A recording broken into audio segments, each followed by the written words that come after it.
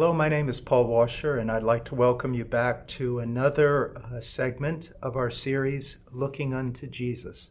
The title is taken, of course, from a work by Isaac Ambrose that if you haven't read, I would suggest with all my heart that you would read it. It's one of those books that it's really good to keep it on your nightstand, and every night read a portion of the text. It will cause you to see Christ in a new light, and I believe to love him more. Today, we're going to be looking at a 17th century preacher, theologian, Puritan by the name of John Flavel, and he is one of my favorite writers in all of church history. And what he's going to do in this text is he's lamenting the ineptitude, the inability of even the greatest scholars, the greatest preachers, to display Christ as he ought to be displayed. And before we read the text, let me say this is something that I have found very common among the greatest preachers in church history.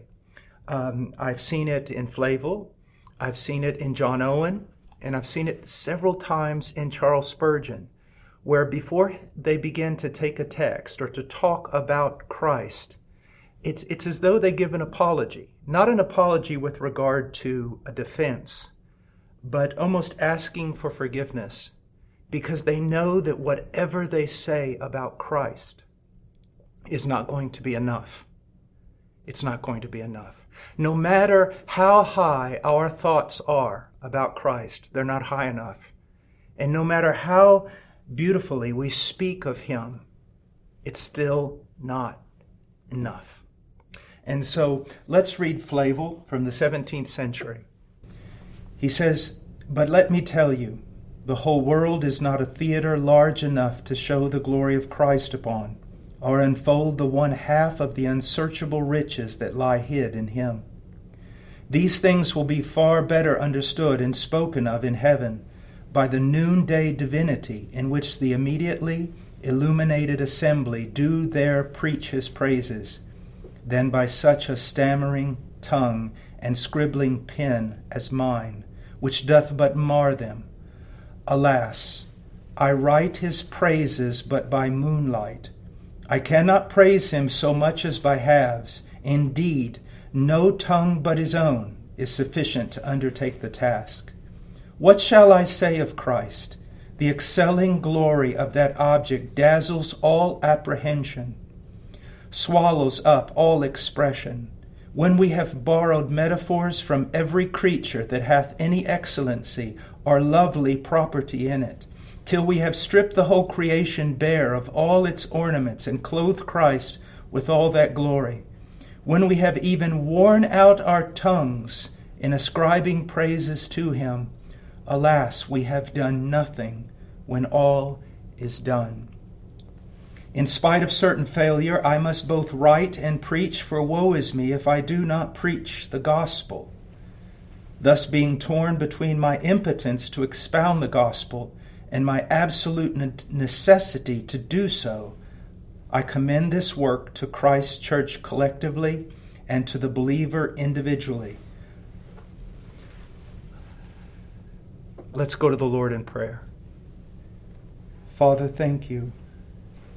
Mostly, Father, thank you for Christ, and thank you for the Scripture that is the only inerrant and infallible record we have of him. But also, Lord, thank you for the work of grace you have done in so many men and women down through history. Lord, help us to light our fires in theirs. Help us, Lord, to understand their passion. Lord, to cultivate it in our own hearts. And Lord, help us now just to meditate upon the words of your servant, John Flavel. In Jesus' name, amen. Now, I'm just going to pass through and look at some of the phrases and maybe give some explanation. He says, "But let me tell you, the whole world is not theater large enough to show the glory of Christ upon, or unfold the one half of the unsearchable riches that lie hid in him." If a man were to live 100 years and devote all his thinking years to nothing but meditations of Christ, it would be a worthy thing to do. If a man determined to speak only of Christ and his glory with every word, it would be a worthy thing for him to do. Now, I want to take that and I want to apply it to the pulpit. I know that in Scripture there are laws, commands, principles of wisdom, directives of all sorts, and they need to be preached. But the purpose of the Bible is not to give us a self-help methodology. The purpose of Scripture is to reveal Christ, and how much time is wasted in the pulpit when Christ is not preeminent.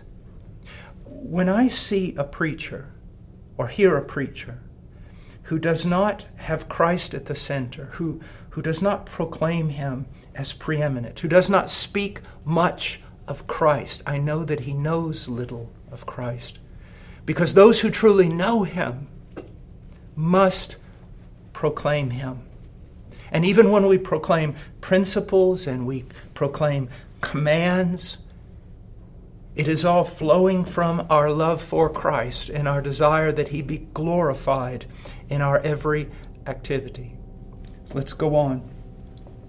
He talks about the glories of Christ, the unsearchable riches that are hid in Christ. And he says these things will be far better understood and spoken of in heaven by noonday divinity.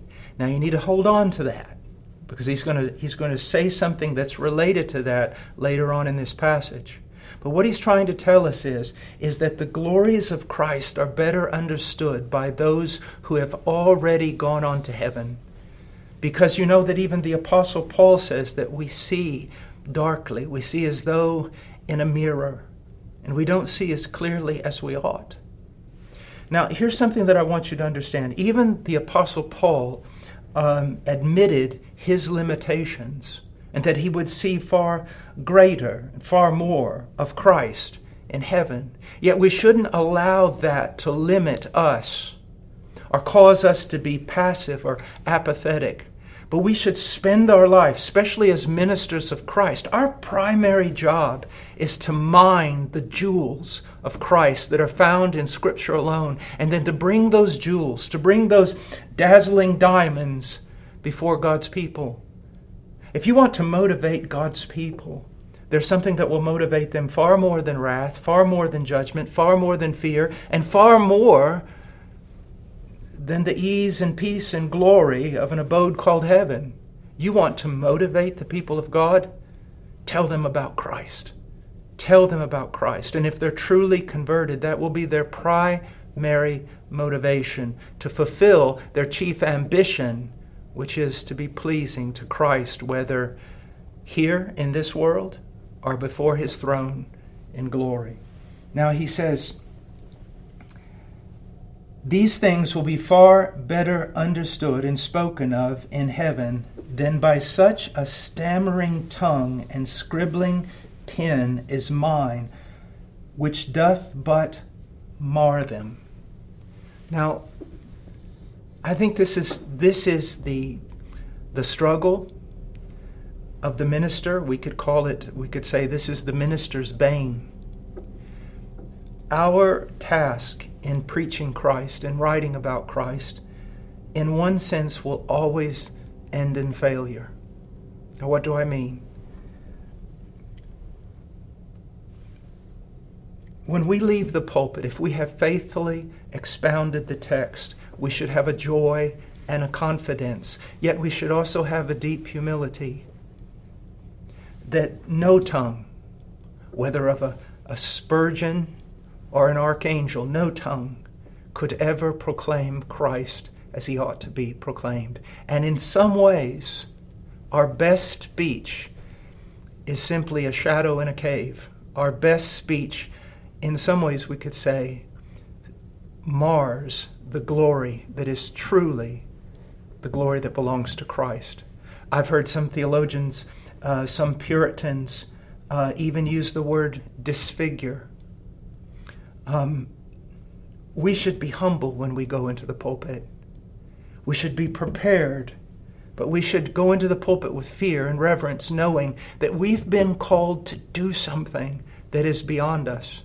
This should also lead us to more diligent study. This should also lead us to more diligent prayer, crying out that the Holy Spirit would help us do what is impossible for any man to do. No one can speak of God fully and completely except God Himself, and we need God's help in the pulpit. Now he says this. Remember, he talks about those in heaven. They know Christ by noonday. That means they know Christ as someone who is reading a book or looking at an object in the light of the midday sun. But he says this about himself: alas, I write his praises but by moonlight. You know, over the years, and I am not a great scholar, nor do I have, by any measure of the term, a great intellect. But just in my extremely limited vision, I have seen things in Scripture about Christ that literally set my heart aflame. That it was almost as though you would want to say, Lord, take this sight from me. I can bear it no more. The beauty, the wonder of who Christ is and what Christ has done on Calvary.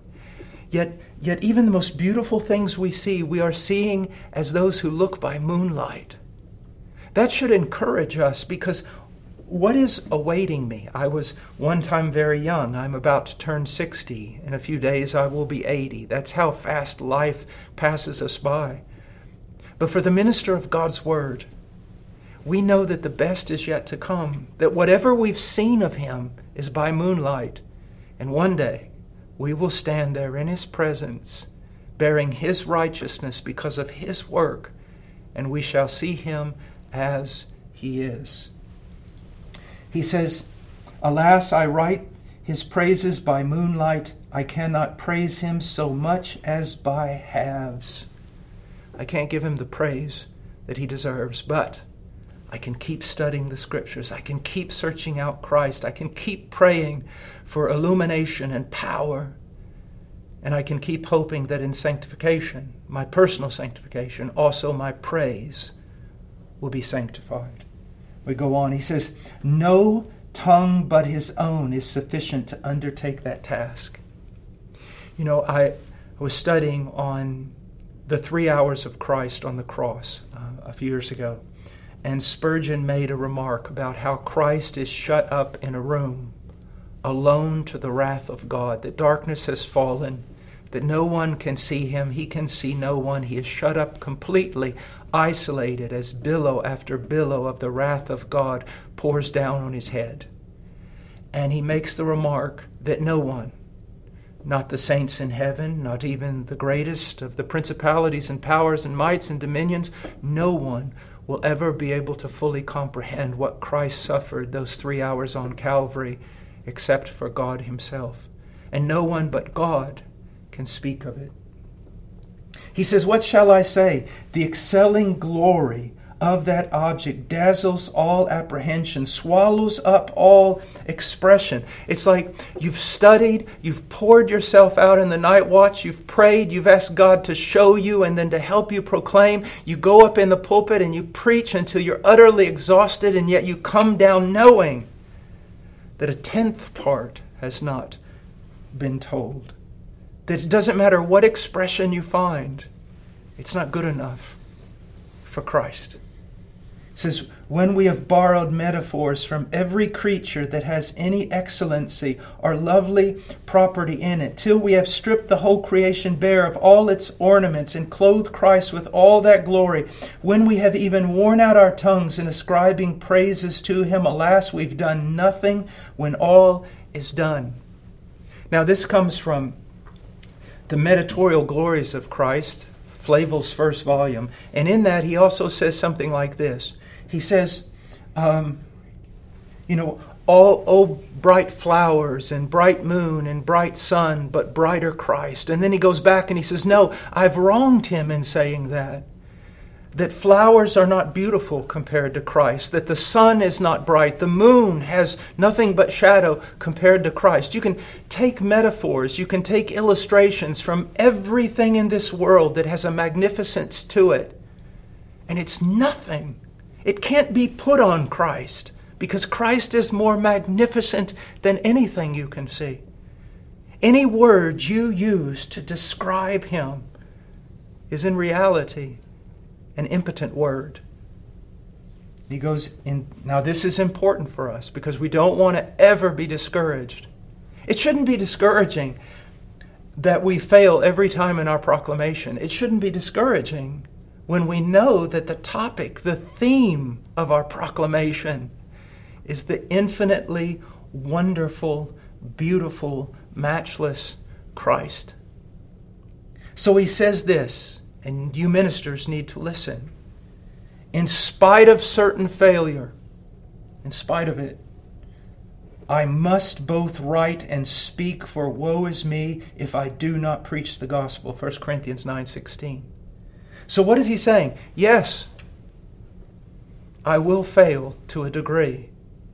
Yes, my preaching will be inadequate, but woe to me if I do not preach. We must preach.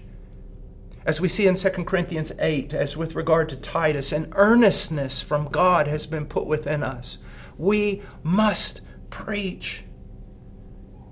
But we also hold these truths to be self-evident, that when we've studied all we can study and we have proclaimed and admonished and illustrated with every word we can find, it's not been enough to describe the glory of Christ. And this is what he says, and this is the minister's struggle. He says, thus being torn between my impotence to expound the gospel and my absolute necessity to do so, I commend this work to Christ's church. He's talking about the book he has written on the gospel. And so this should be in all of us. Let me read it again. Thus being torn between my impotence to expound the gospel and my absolute necessity to do so, I commend this work to Christ's church. If you have been called to preach, that calling is irrevocable. And no, we don't possess the mind of a John Owen. We don't possess the eloquence, the clarity, and the insight of a Charles Spurgeon. But that's in God's hands. You and I have been called to use the gifts that have been given to us to fan into a flame what's been given to us and to preach. And you can say, well, I preached Sunday. There seemed to be so little in it. I'm going to leave off preaching. I'm sorry, that option's not been left to you. Do you know what you have to do? Climb back in your study on Monday morning and by faith begin again. Never forget, our subject is too great for us. But in our weakness, God can and does get glory for himself. So I hope this has been helpful to you. This is from John Flavel, 17th century. It's in his works, The Works of John Flavel, Volume 1, Introduction, Roman numeral 18, if you're looking for the precise place to find it. And now I hope you understand why it is very good to read old books. God bless you.